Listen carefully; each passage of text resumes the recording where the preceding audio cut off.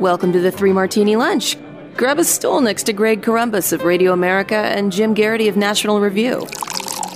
Three Martinis coming up. Hey, really glad you're with us for the Wednesday edition of the Three Martini Lunch. I think we're back to more normal fare today. We've got good, bad, and crazy martinis for you today.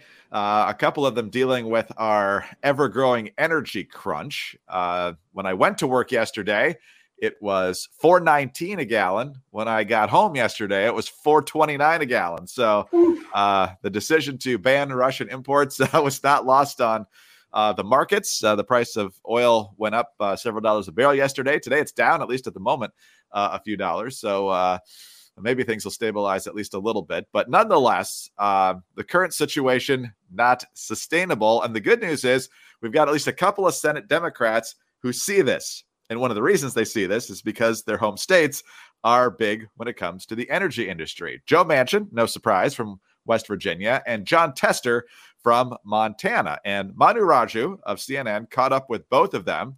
I don't know if part of the conversation with Manchin involved whether he's changed his mind on Build Back Better. I wouldn't be surprised if it did. But no, his big question was, what do you think about the best energy policy going forward? And as you'll hear here in this montage, John Tester saying, let's keep it domestic. And Joe Manchin with several good points about why we need to do it here and not rely on bad actors around the world to boost our supply. We shouldn't be advancing other countries that don't share our values. I think that the opportunity here is to do it domestically, create jobs here, deal with it domestically, and also see if we can help Europe out too. Go back to the policies that we've had before, and that's we have to do our leasing in the Gulf to make some. Okay, BLM lands has been off target. All this has to go back into production. That's all we're asking for. And if we're asking the rest of the world to step up, let's show that we're going to step up. And any oil that's needed to our allies around the world, we produce it cleaner than anybody. So, Jim, once again, we're grateful that if the Democrats have a 50-50 quasi-majority because of the tiebreaker with the vice president, that Joe Manchin is one of them. He's talking more sense than a lot of people up on Capitol Hill yet again. And hopefully this administration listens to him, although there aren't a lot of signs heading in that direction. Greg, I find this is one of those rare times where I feel like the right side of the aisle is going to win. It's a bit like the demasking in schools. Time is on the side of those who want a all of the above approach to energy. I think eventually the Biden administration is going to have to surrender on this one. And it's good to see Manchin coming out and doing this. It's good to see Tester coming out and doing this. Yesterday, the average was $4.17 coast to coast. Looking over at the AAA gas prices, the average gas price today is $4.25. It's gone up 7 cents in a day. So not quite as bad as what you were seeing at that particular gas station, but everybody across the country is seeing significant rises and fast rises. This is untenable for the Democratic Party heading into the midterms. And oh, by the way, summer traditionally is when people go on their long driving vacations. They drive, the weather's nice, people drive around more. You're going to see demand go up month by month. And the other thing which is kind of intriguing here is that usually it's if it's a refinery that's shut down, they can get that thing fixed pretty quickly or something like that. If we really are going to sustain not purchasing Russian oil or natural gas until this conflict is over and Russia changes its ways, this particular lack of sourcing is not going to change anytime soon. So this is circumstances where the forecast really for the rest of the year, and God knows what's beyond, doesn't look good. So I think between now and November, enough Democrats are going to go to Biden and say, this is just killing us. We had all kinds of other problems, inflation, food prices, stuff like that. So I think Biden will eventually deeply disappoint the Greens on this one. But I don't know, Greg, it may very well take a while. It may, and I suspect their first trick is going to be the suspension of the gas tax, like we talked about a few weeks ago in their pivot to moderation after trying to go with the progressive agenda for pretty much all of 2021. And as you said, if you think it's too high, just lower it. The suspension situation looks like a political gimmick, which, of course, it would be. If tomorrow they took down 18 cents a gallon, that's federal gas tax. Right. Would people feel great? I don't think so. They'd prefer it to what they are right now, but I don't think that's going to, okay, gas tax prices are reasonable again, right? That, nationwide, that would take you down to about $4.07 a gallon. That's not cheap. That's not good. That's still really super duper expensive, even compared to a few months ago. So I really don't think that's going to be a big game changer But you're right. I think that's the first step they will do. And oh, by the way, then you have this giant hole in the transportation budget that you have to make up for. Jim, did you happen to see the Deputy National Security Advisor this morning talking about how even if we drilled everywhere we could, as much as we could, it wouldn't affect the price of oil? I don't know how many economics classes this guy took or why he's the Deputy National Security Advisor. That's a position Ben Rhodes once held, and he was obviously thoroughly unqualified for that. He was a communications guy. But anyone can tell you markets are focused on what's predictable, what they can rely on in the future. So to say that future supply isn't going to affect today's prices doesn't really reflect reality. Yeah, that's where I want to say, is it the position of the Biden administration that the law of supply and demand does not affect the price of oil?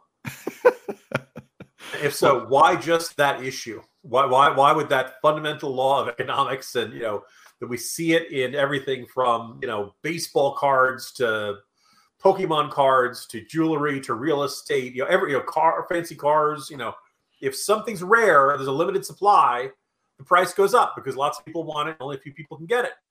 If something is very common or you can find it everywhere, price gets very cheap because you can find it everywhere. It's not a big deal. That is the dynamic at work in everything except gasoline, apparently, in the minds of this administration. Amazing. Yeah, he actually said that won't make a difference. It's all about supply and demand. So tell me you don't tell me you don't understand economics without telling me you don't understand economics is kind of the takeaway there. I also saw, completely unrelated, that Paul Krugman says that China's not going to be able to keep Russia economically upright, which my instinct after reading that is, so apparently they can, just because Paul Krugman's track record is not good. He's probably a little smarter economically than the Deputy National Security Advisor. But nonetheless, let's do what we can domestically rather than relying on all these terrible actors. Venezuela, dusting off them as relevant after shunning them with sanctions and so forth over the years. And of course, Iran, absolutely insane. And we'll talk more about who's providing the oil in just a moment in our Bad Martini. But Jim, first, when it comes to thinning hair, you no longer have to choose between natural remedies and things that actually work. Why not both? There is a holistic solution for men that promotes both healthier hair and whole body wellness without drugs or prescriptions, and it's called Nutrafol. Did you know that there are 5 root causes of thinning hair? Nutrafol is the hair supplement that goes beyond genetics to target stress, hormones, nutrition, metabolism, and environmental factors that may be impacting your hair. Nutrafol is clinically shown to improve hair growth, thickness, and visible scalp coverage without compromise. 21 potent natural ingredients support better sleep and less stress too. In a clinical study, men showed progressive improvement in the hair growth and thickness after 3 months and 6 months. And Nutrafol is trusted and recommended by more than 1,500 top doctors. Wow, they found 5 root causes of thinning hair. It's good to know somebody can actually find root causes and figure out what's happening.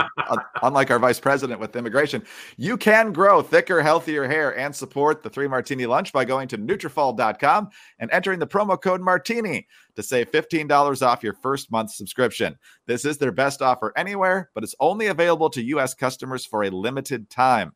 Plus free shipping. You'll get that on every order, but get $15 off at Nutrafol.com, spelled Nutrafol.com, and the promo code Martini. All right, Jim, the United States needs energy. We've got plenty of it right underneath us. We could tap that. We could have current producers just produce more. We could grant more permits on federal land, which Biden scaled back, of course, as soon as he got into office. And lots of other options domestically, fracking, clean coal, all sorts of things. Won't do that. Instead, he's going to beg people we like, people we don't like, people in the middle. Right now, he's getting the cold shoulder from the Saudis and the UAE. Wall Street Journal. The White House unsuccessfully tried to arrange calls between President Biden and the de facto leaders of Saudi Arabia and the United Arab Emirates, as the U.S. was working to build international support for Ukraine and contain a surge in oil prices.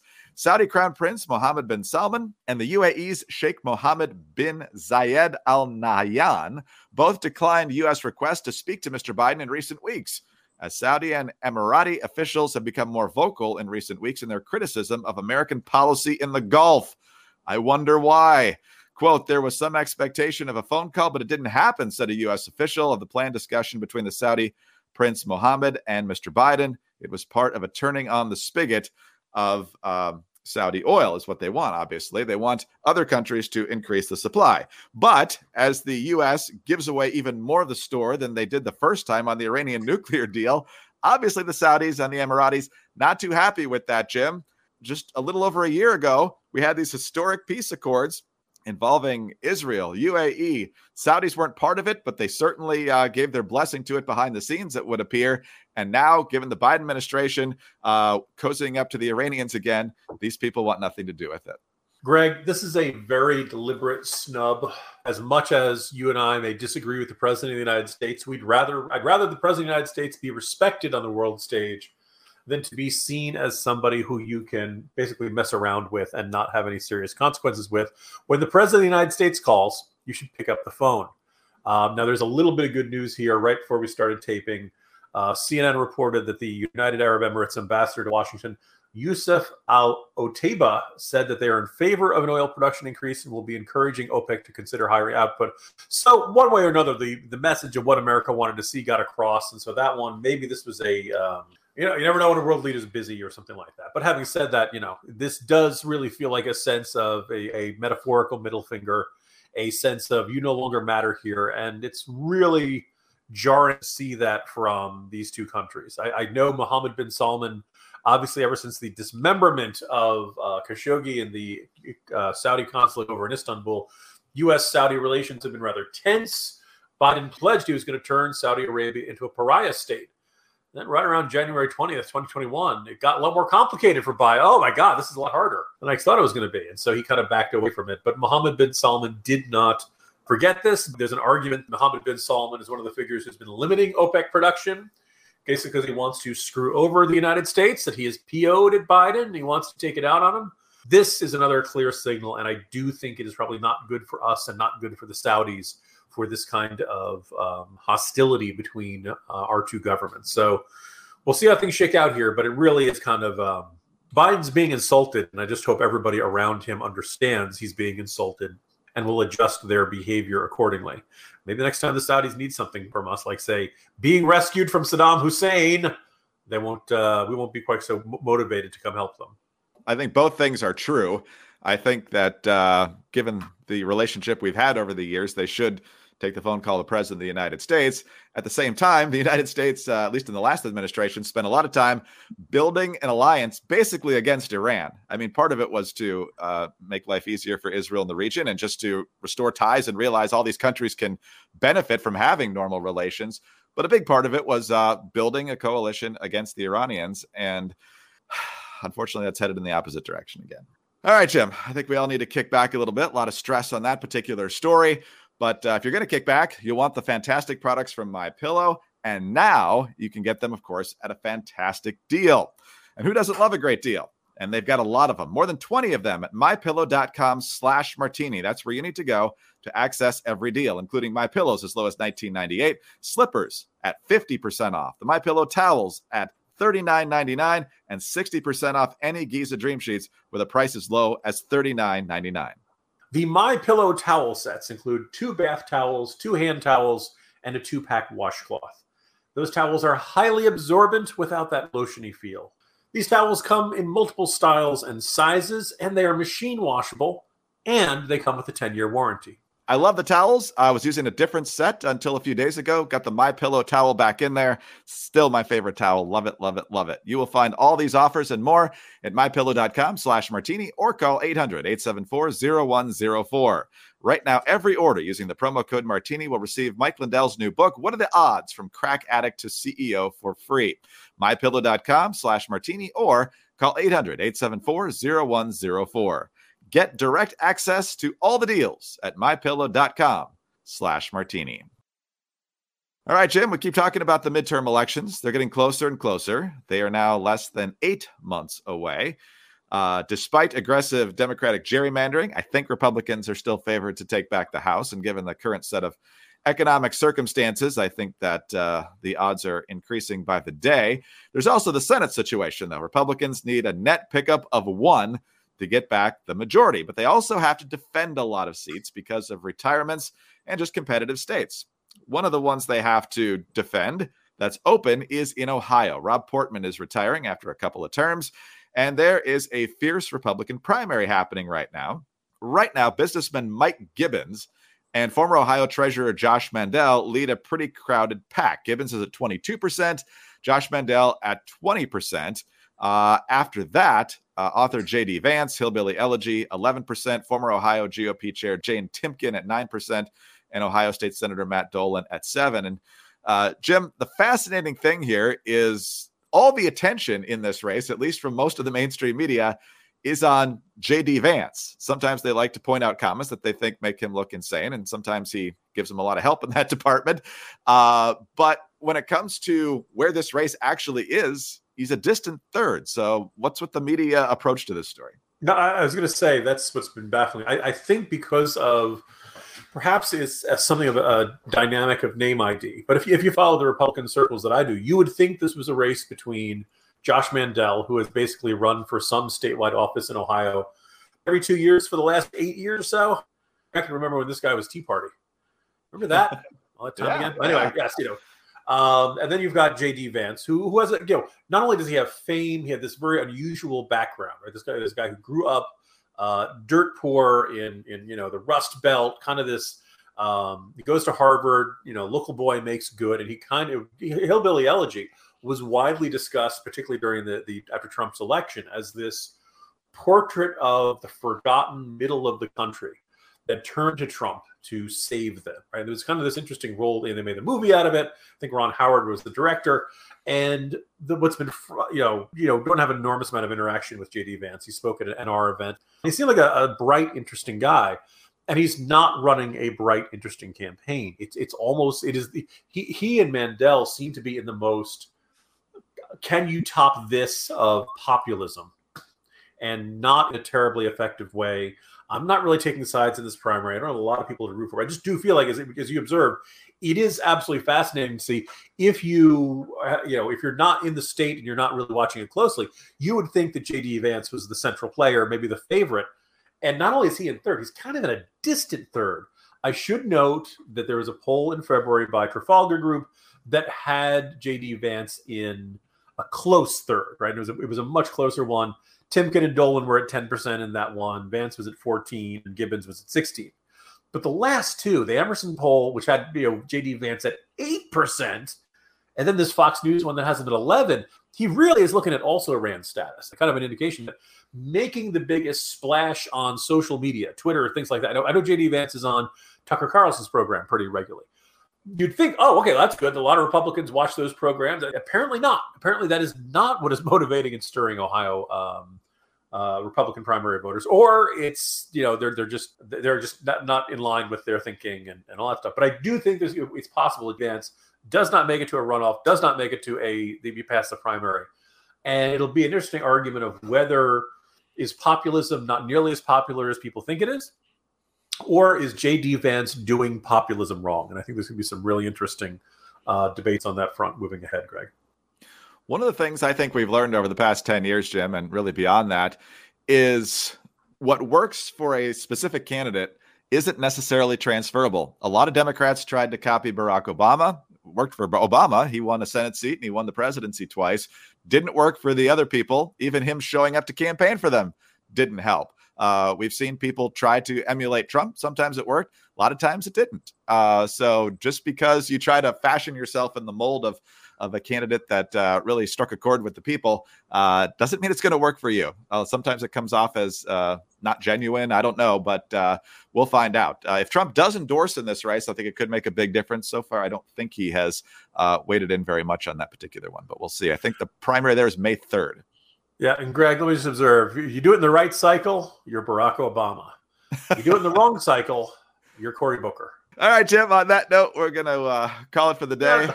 Wish we had a nice witty retort, but we don't. So just hope it's better tomorrow. See you then. The podcast's over, everyone. See you tomorrow. Jim Garrity, National Review. I'm Greg Corombos, Radio America. Thanks for being with us today. Do subscribe to the 3 Martini Lunch if you don't already. Tell your friends about us as well. We're very grateful for your 5-star ratings and your kind reviews. Get us on your home devices. All you have to say is play 3 Martini Lunch podcast, and it will play it. Find us on Twitter and follow us. He's at Jim Garrity. I'm at Dateline_DC. Have a great Wednesday, and please join us again on Thursday for the next 3 Martini Lunch.